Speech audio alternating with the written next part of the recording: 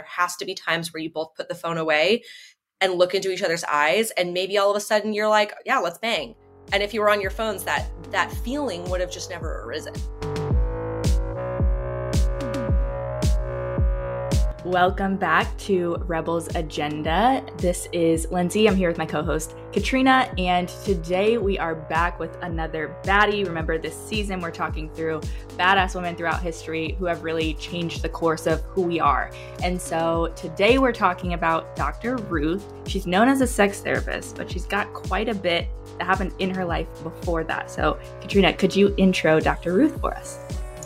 Absolutely. And first and foremost, happy birthday, Dr. Ruth. We're posting this episode on June 4th, and Dr. Ruth is 95 years old today. So if you do hear this episode, we want to honor you with just chatting about you today, all of the great contributions you've made, and the revolutionary work you've done in the sex therapy industry. And we hope you have a great birthday. Happy birthday, 95. That's wild. 95. Okay, so Dr. Ruth. That's how she's popularly known. Full name, Ruth Westheimer, was born in 1928 in Germany. So you might be thinking 1928, ooh, we're right around coming up on Nazi Germany times, and that's going to be a huge influence in Dr. Ruth's youth. So at about 10 years old, she was sent away to school for her safety. It was actually like a kindergarten program that was specifically for children to rescue them from the impending Holocaust. And it was successful. Dr. Ruth was safe, but sadly her parents and most of her family were killed during the Holocaust. So Ruth had a tragic start to her life. And after World War II, she moved to Palestine, now Israel, and joined the Haganah, which was a Jewish military organization that played a really significant role in the establishment of what is now Israel. So Dr. Ruth, it turns out, was naturally endowed with amazing sniper skills. And when she was in this organization, they just realized that she was a really good shooter and she was trained to do this. She was also really handy with a grenade. She never saw combat, but to this day, she could tell you stories about times that she went to a fair with her grandson and brought home like 15 stuffed animals because she's such a good shot. So after her stint training in the military, Dr. Ruth pursued her studies. And she studied psychology at a Hebrew university in Jerusalem, earning her master's degree in sociology and her doctorate of education from Columbia University in New York. So her career took off from here as a really successful sex therapist. In the late 1970s, she caught the attention of a local radio producer who invited her to host her own radio show called Sexually Speaking. And this is when her fame really took off. So Dr. Ruth has this unique ability to discuss really intimate and awkward topics, especially in the 70s, talking about sexual intimacy and pleasure, especially a woman's pleasure on the radio, was pretty much unheard of. And her straightforward, just logical approach to talking about sex was super appealing. Her radio show blew up and eventually led to a television show called The Dr. Ruth Show, which aired from 1984 to 1990. Dr. Ruth is warm, she's humorous, she's an expert in her field, and she tore down all kinds of barriers around talking about sex and talking about healthy relationships and open communication. Still through to this day, she's still active in her field at 95 years old. Throughout her career, Dr. Ruth has authored numerous books called Dr. Ruth's Guide to Good Sex, Sex for Dummies, The Art of the Arousal, and more. And she's just left an indelible mark on the sexual health community, industry, and field. So I want to get into, in our questions, some of the more notable, hilarious Dr. Ruth quotes. But we'll start out with our question we always ask, which is, why is she bad and why is she a badass? Yes. So Dr. Ruth paving the way for all of us in sexual health. I watched a clip where she appeared on Late Night with David Letterman in 1982, and he introduces her as having become somewhat of a cult figure. Like, that's the first part of his introduction of her. So I think a lot of people saw Dr. Ruth as this like out there, weird, just strange. And on live television, late night, she said, "Intercourse, foreplay, penis, vagina." That was a straight quote. And the crowd laughs when she says that. And she says, I don't mind giggles because I think that sexual activity should be fun. So I think a lot of America at that time, and probably even now, would question how open she is with these words that are so typically taboo. But I think she's a badass for it. Yeah, I love that. Just she is one of those women that is not afraid to just say the thing that everyone's kind of clamming up to say. And a lot of her notable quotes are about putting yourself out there. I think one of them, she's saying her favorite animal is a turtle because they have to stick their neck out to move forward. And There you that's go. like the definition of sticking your neck out, kind of just like putting yourself on the line for possible ridicule, backlash, criticism, but knowing that that's the only way to drive change and progress. And Dr. Ruth does that over and over. Another reason she might be interpreted as bad or controversial is Dr. Ruth is a proponent of legalizing prostitution. She would like to see prostitution legalized within her lifetime. And she feels strongly that women should be able to pay for a gigolo. She said, why should only rich men have young, beautiful women? Rich women should have young, beautiful men. I don't know how you argue with that. Well, there you go. I mean, come on, Ruth, we're rooting for you. 95 years old and you want to see it in your lifetime. Our fingers are crossed. All right. So, as we were researching Dr. Ruth and as you were reading her bio, the first really like 50, 60 years of her life are pretty short and briefly recounted. Although to survive the Holocaust, to have your family, murdered in that would have been wild. And she spent 6 years in an orphanage. So something I'm really curious about is how you go from that type of unconventional and really traumatic childhood to having this incredible career in sex therapy. In a seemingly like unrelated field. Yeah. I don't right? get the relation and I want to. Maybe there isn't one. I mean, you would think, with how she started out, Holocaust survivor, and then, training in the military, and then going to school, that maybe you would think, okay, this bio is going to be about someone who turns into some kind of activist or, like a really strong proponent for the Jewish community, which I'm sure she is. And for her to just be like, well, I'm just going to keep following my dream and be the most famous sex therapist alive is just like, it's amazing. It's amazing. Yeah. You would never guess. Rose out of this hardship and just, there wasn't anything in her bio about how she came up with that idea, why she studied what she studied. And then, like you said, she's a sex therapist for like 30, 40 years before she gets discovered for the radio and has a successful career. I like the quote that you put in here, and I almost didn't even want to include it because I don't know if I agree with it. Yeah. But I think it is indicative of how she kind of went from that hardship to her successful career. And it is, one of my secrets to getting the most from life is that I naturally forget bad things that have happened to me. What do you think? I really do relate to that on a deep level. It's one of the reasons I'm currently in therapy. I think I just block out things that I remember being hurtful or sad. Even I was asked by We're Not Really Strangers game question, what's the most painful you remember feeling that wasn't physical?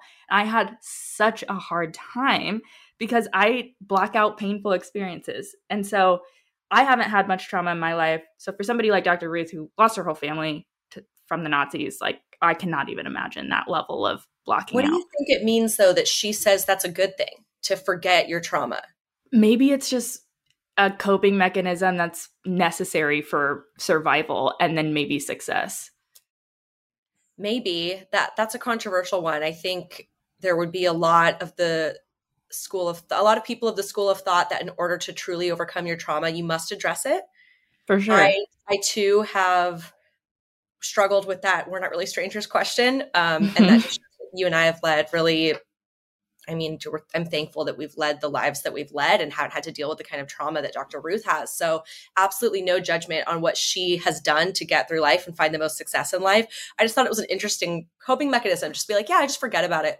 Whatever keeps you going. You're obviously doing something right. So that's right, birthday girl. Keep it going.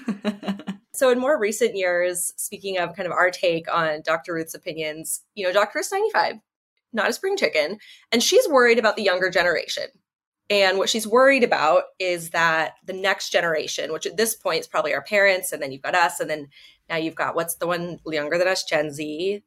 Yes. Or you're like half Gen Z? I don't know. I'm hot-blooded millennial. Full-blown millennial. Gen Zs don't speak my language.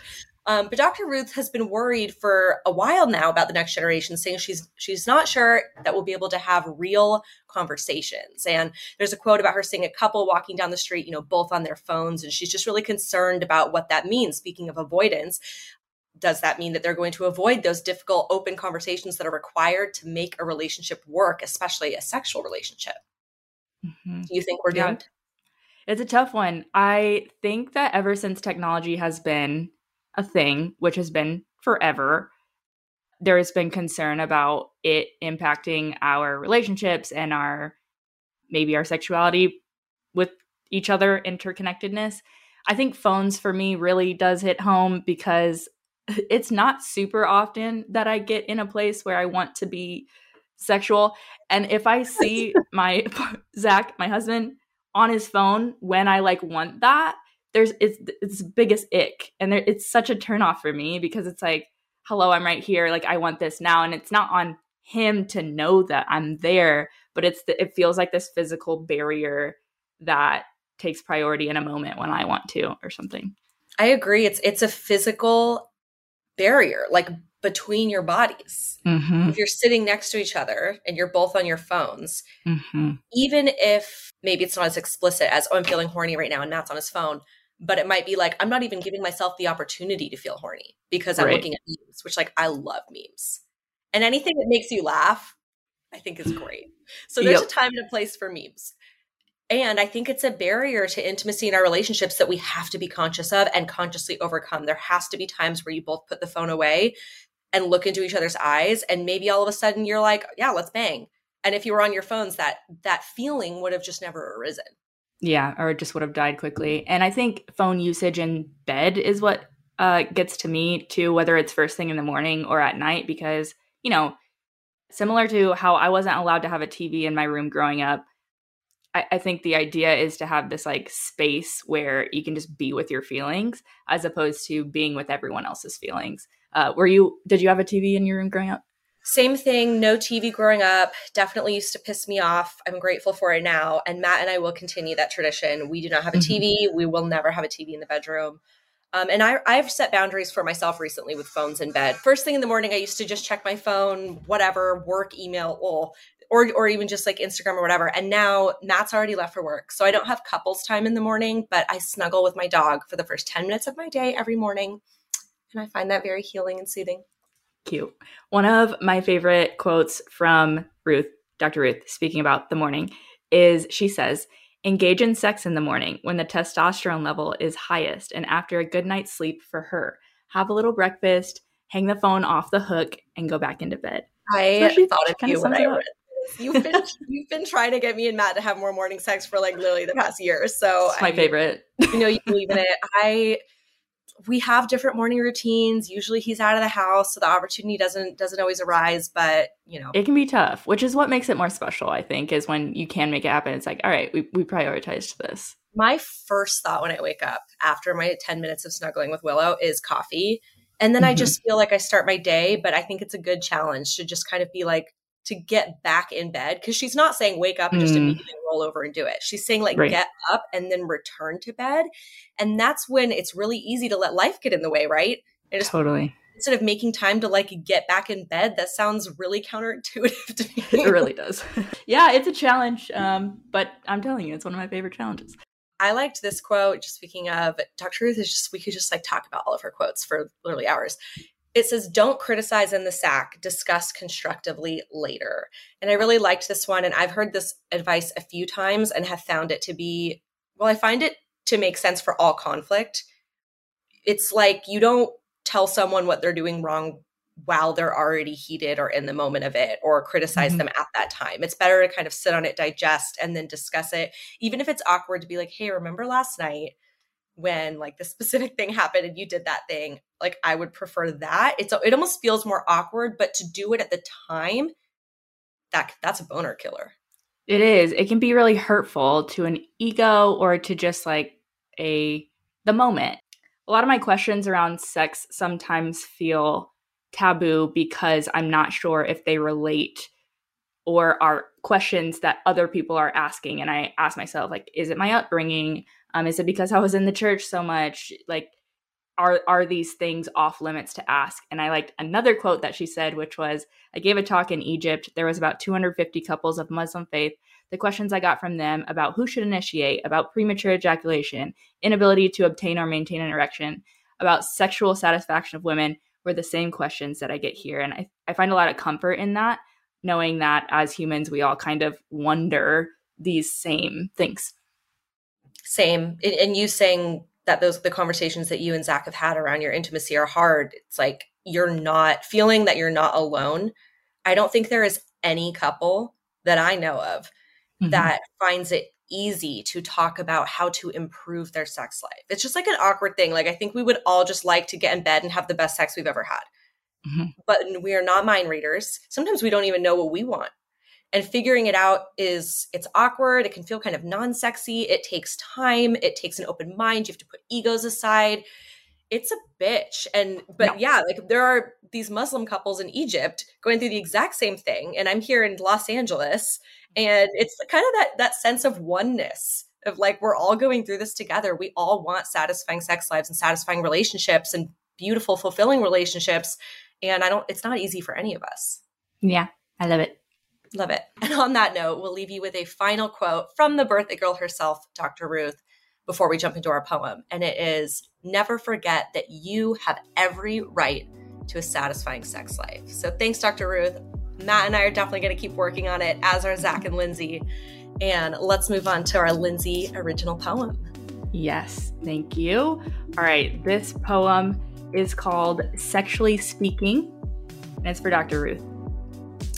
Tense from waving goodbye and waiting on a pigeon, only to hear the wind. Finding pleasure in the slow release of expectation, only to see the sun. Unlocking euphoria for sisters and for daughters, only to feel the moon. Happy birthday, Dr. Ruth. We love you. Please join us next week for our final episode of season 1 of Rebels Agenda. It's been a beautiful journey talking about all of these different badass women, a labor of love, as Lindsay calls it. And we can't wait to dive into our last baddie of the season with you, which is Maya Angelou. And she is the poet of all poets. So next week, I think I may close out the season with a Maya original. So please, if you enjoyed today's episode, subscribe, give us a rating, share it with your friends, and we will see you next week for Maya Angelou. See you soon.